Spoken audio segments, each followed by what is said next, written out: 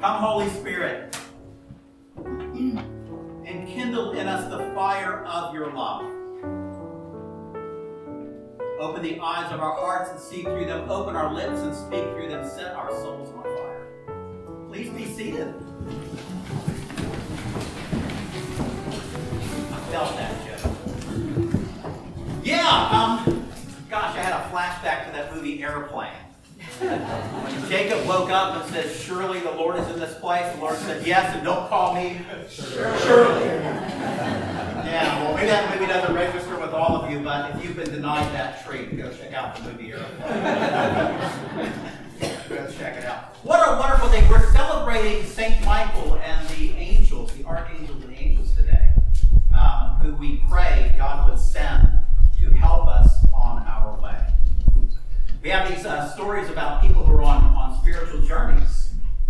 And that spiritual journey is a journey to our true self. To the God who is our Father, and to be the people of God who God knows us to be. Who God knows us to be. Nathaniel's been waiting for that. Jacob has not been waiting for that. But Jacob has this encounter and he has this vision. And it's a vision of an access way to heaven, to our true home. So I want to give you just this piece, and then I'll get on with what I wanted to say today. But we have a concluding hymn today that really you need to know what this is about, right? And maybe it'll mean a little bit more to you as we sing this as our recessional. So if you grab your prayer book, your hymnal in front of you, and if you would turn to hymn number 618. Somewhere in the 4th or 5th century, there was a Syrian monk named Dionysius who looked at the scriptures, Paul's letters, where Paul talks about things like principalities and powers and dominions. And we know in other places there's language of seraphims and cherubims and all that. And in the theology of the church, starting with Dionysius, we get this idea that there are ranks in the heavens of heavenly beings. And there are 3 sets of rankings, 9 altogether. Gregory the Great gives us the ranking that you see in this, and you also find this ranking in the writings of Dante later on. So if you're looking at this, that first verse, ye watchers and ye holy ones, these are the hosts of heaven. These are the ones that are right below Jesus but above us. We have seraphs and cherubims and thrones. That's the first set of 3. Raising a glad strain, alleluia. Then we have dominions, princedoms, and powers. That's the second set of 3 heavenly beings. And then virtues, archangels, and angels' choirs. That's right. Yeah. Okay. And then us mere mortals, Keith. Okay. So when we sing this on the way out, right? Listen to in the history and the theology of the church, drawing upon Scripture, we have this hymn, right, that talks about these rankings in heaven, the angels being the lowest and the seraphim being the highest of these heavenly beings below God himself. Okay? So that's where that comes from. There's an ancient Chinese proverb, or at least it probably is ancient since the Chinese are probably a pretty old culture, that says that every 1,000-mile journey begins with 1 step. Okay, it begins with 1 step. Every 1,000-mile journey begins with 1 step. Every journey that a child of God is on to their true self, their true being, that image of God in which we're created, our wholeness, our restoration, our being in the image of Christ, of being restored to that. You can think of this 1,000-mile journey. And it all begins with taking that first step. Then after that, it is the next step. And it's a 1,000-mile journey, 1 step at a time. 1 step at a time. Now we have this idea of a leap of faith, that somehow we kind of like, I don't know anything about God and faith, and suddenly I'm zapped by the Holy Spirit, and now I'm perfect. Now I'm perfect. And it doesn't work that way.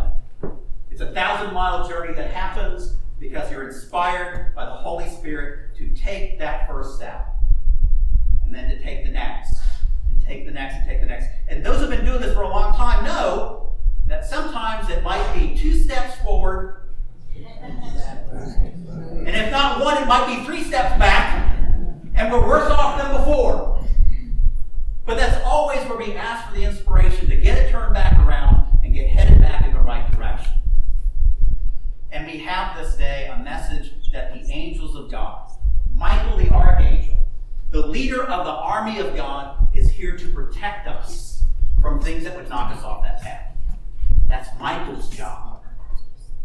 We've got Gabriel, the one who comes and announces to Mary and talks to Joseph, right, of delivering a message. Boy, when I need some encouragement, Gabriel come and whisper in my ear.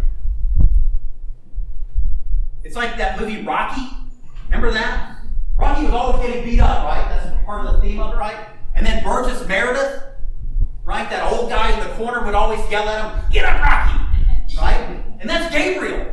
Get up! Get up, Joe! Get up, Bill! Get up, Tom! Right? Get up! Get up and go. Raphael. Do we know who Raphael is? Well, if you have a Bible that has the deuterocanonical writings in it, if you have the book of Tobit.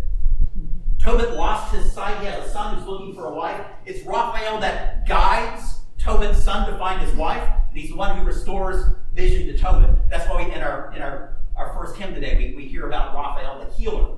The healer.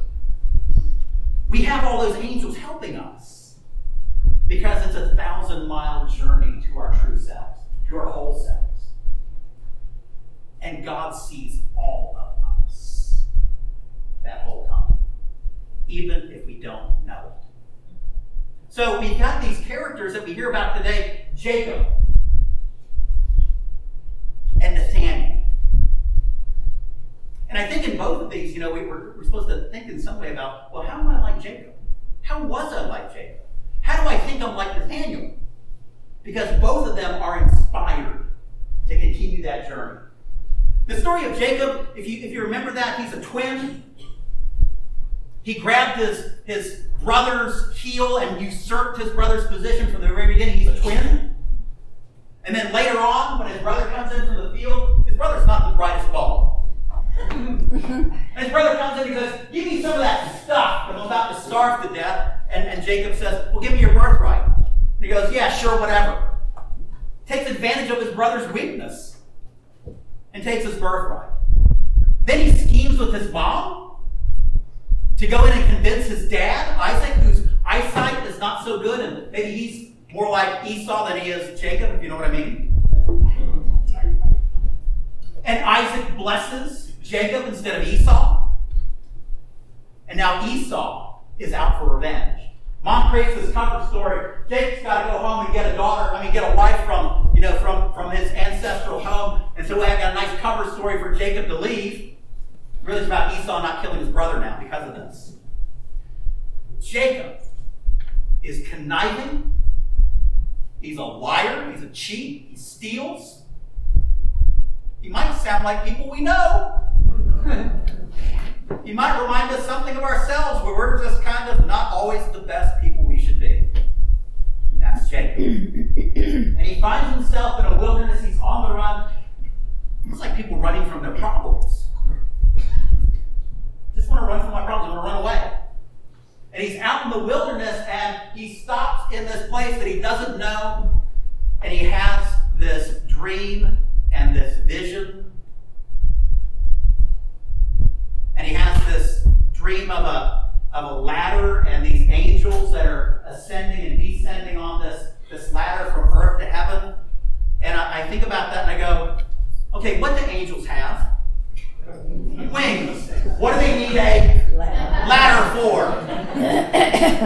Right? What do they need that for? It doesn't make sense. Because it's not about them. It's not about them. That ladder is for Jacob. It's for Jacob to see that there's the possibility of encountering God and being shaped by God. And one step at a time along that 1,000-mile journey, you make it up that ladder one rung at a time. See what happens sometimes when you're climbing flip-flops. Sometimes you fall. Sometimes you fall.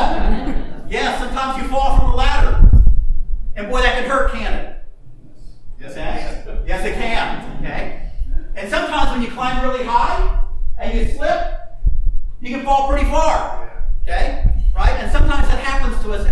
spiritual journey that we fall off the ladder. We lose the path.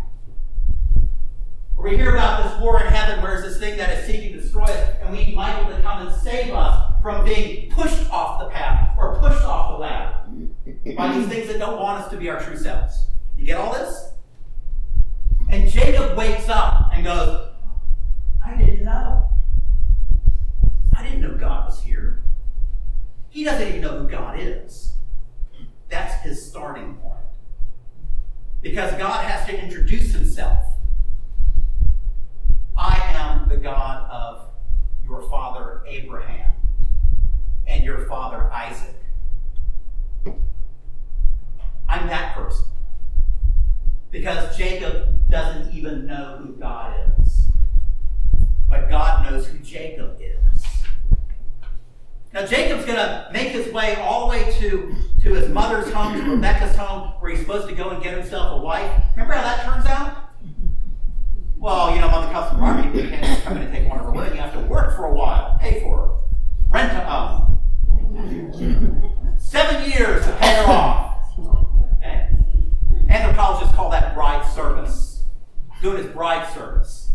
And then it finally comes after 7 years of service, comes to that wedding night, and he wakes up the next day, and it's not Rachel, is it? No! You see, he got knocked off his ladder. The trickster got tricked. But he really wants that other woman. So Laban, right? It's just like, this is just like family tradition. It's his uncle, right? Who's doing to him what he did to his brother. Don't worry, he gets back at his uncle. She does. It's a lovely family. He works another 7 years before he finally gets Rachel.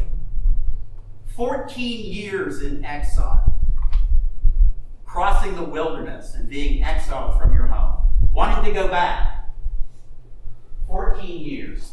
See, sometimes, right, that spiritual journey, right, that 1,000-mile journey that we do one step at a time, it can take a long time and take us into some strange, strange places. And that's Jacob. But you remember when he comes back? Right, he comes back, he crosses this river, and he's met by this angelic being, and he wrestles with him and says, give me a blessing before the sun comes up. And that angelic being pops him in the hip and knocks his hip out. Now you will limp. And we will know you by your limping. And he changes his name. From now on, your name will be Israel. Israel. He's a changed person. Because that's what happens on this journey. You're changed. You're changed. And sometimes it means that you wrestle in creeks with strange beings. That's how it works. And then he's reconciled with his brother. That is the story of the people of Israel. Those who strive for God. That's what the name means. The people who strive for God. This journey is about striving, but we have the angels that help us. Now we jump to this lovely story in the Gospel about Jesus traveling along, and there's this person, Nathaniel. It's a different person. Nathaniel's a smart guy, well-educated, been studying under the fig tree, and thinks he knows something. Sounds like an Episcopalian. Thinks he knows something. Because he's been studying. Because when Philip comes to him and says, we found the Messiah. He goes, oh yeah, where? Where's he from? You go, oh, Joseph? The son of Joseph? The carpenter from Murphy? And all of us good Episcopalians know nothing good comes out of, right? And you go, well, okay, Nathaniel's got some bigotry, doesn't he? Isn't he biased? He thinks he knows, but he's just biased. He thinks he already has the story. But he doesn't. But when Jesus comes to him and says, oh, look, an Israelite in whom there is no God, who's he being contrasted with? Jacob. Right? They make nice bookends. Jacob, Nathaniel. Both of them on journeys, though. Both of them becoming what God calls them to become. And Nathaniel, when Jesus says, I saw you, it's just an affirmation that no matter where we are in our journey, God sees us. Whether we're lost in the wilderness, running from our troubles, fighting with our siblings, stealing from people, whatever it is we're doing, God sees us in that and does not abandon us, but sends angels to lead us in the right path. And here's Nathaniel, oh, how did you get to know me? I saw you under the tree. Oh my, you are the Messiah. You are the Son of God, the King of Israel. He had all the answers, didn't he? He knew everything. Put that guy in charge of Sunday school. And if you know that much, you're pretty much done, right? He's got his PhD in biblical theology, right? He is done. He knows everything. And what does Jesus say to him in his great wisdom? Jesus looks at Nathanael and goes, oh, you think this is something? You see something greater than this, because the journey is not over. It is not over. Well, think of all the stories you remember of what happens in the ministry of Jesus following the call of those disciples. You remember stories about the transfiguration, right? And it's Peter, James, and John, right? And other things they do where they go and they heal, Simon's mother-in-law, right? Now, where's Nathaniel in all this? Can you think of one single story? He reappears all the way at the end of the gospel. You get him at the beginning where he thinks he knows everything. And Jesus says, come on, not done with you yet. You'll see greater things than this. And the next time you hear Nathaniel, the next time you read his name, it's Easter morning. The disciples have gone fishing. Because fishing on a Sunday morning, someone might know that is a good thing to do. And he's gone fishing with Peter and all them, and Jesus shows up on that lakeside with grilled fish for breakfast. And when Jesus said to Nathanael, you think you know everything? You'll see greater things than this. What do you think he was talking about? Resurrection. The resurrection. I'm not done with you yet, Nathanael. And God is not done with any of us yet. It's a 1,000-mile journey that begins by taking the first step.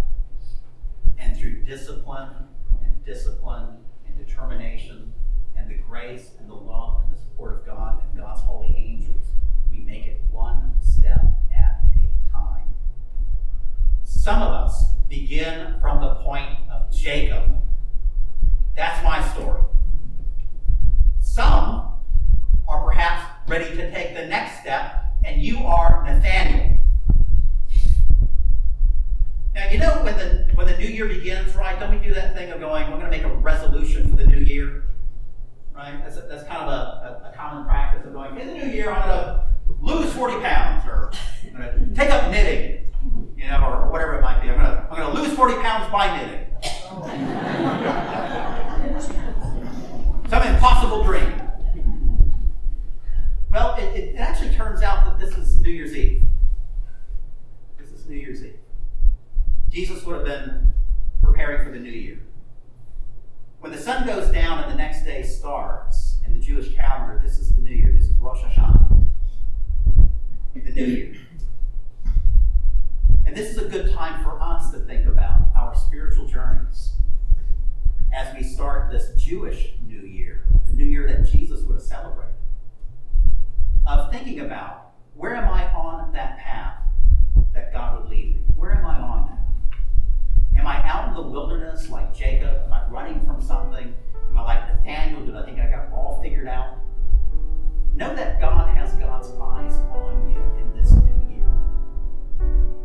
And may God's holy angels bless you as you set out once again in this new year to become the angel that God wants you to be. Amen. Amen.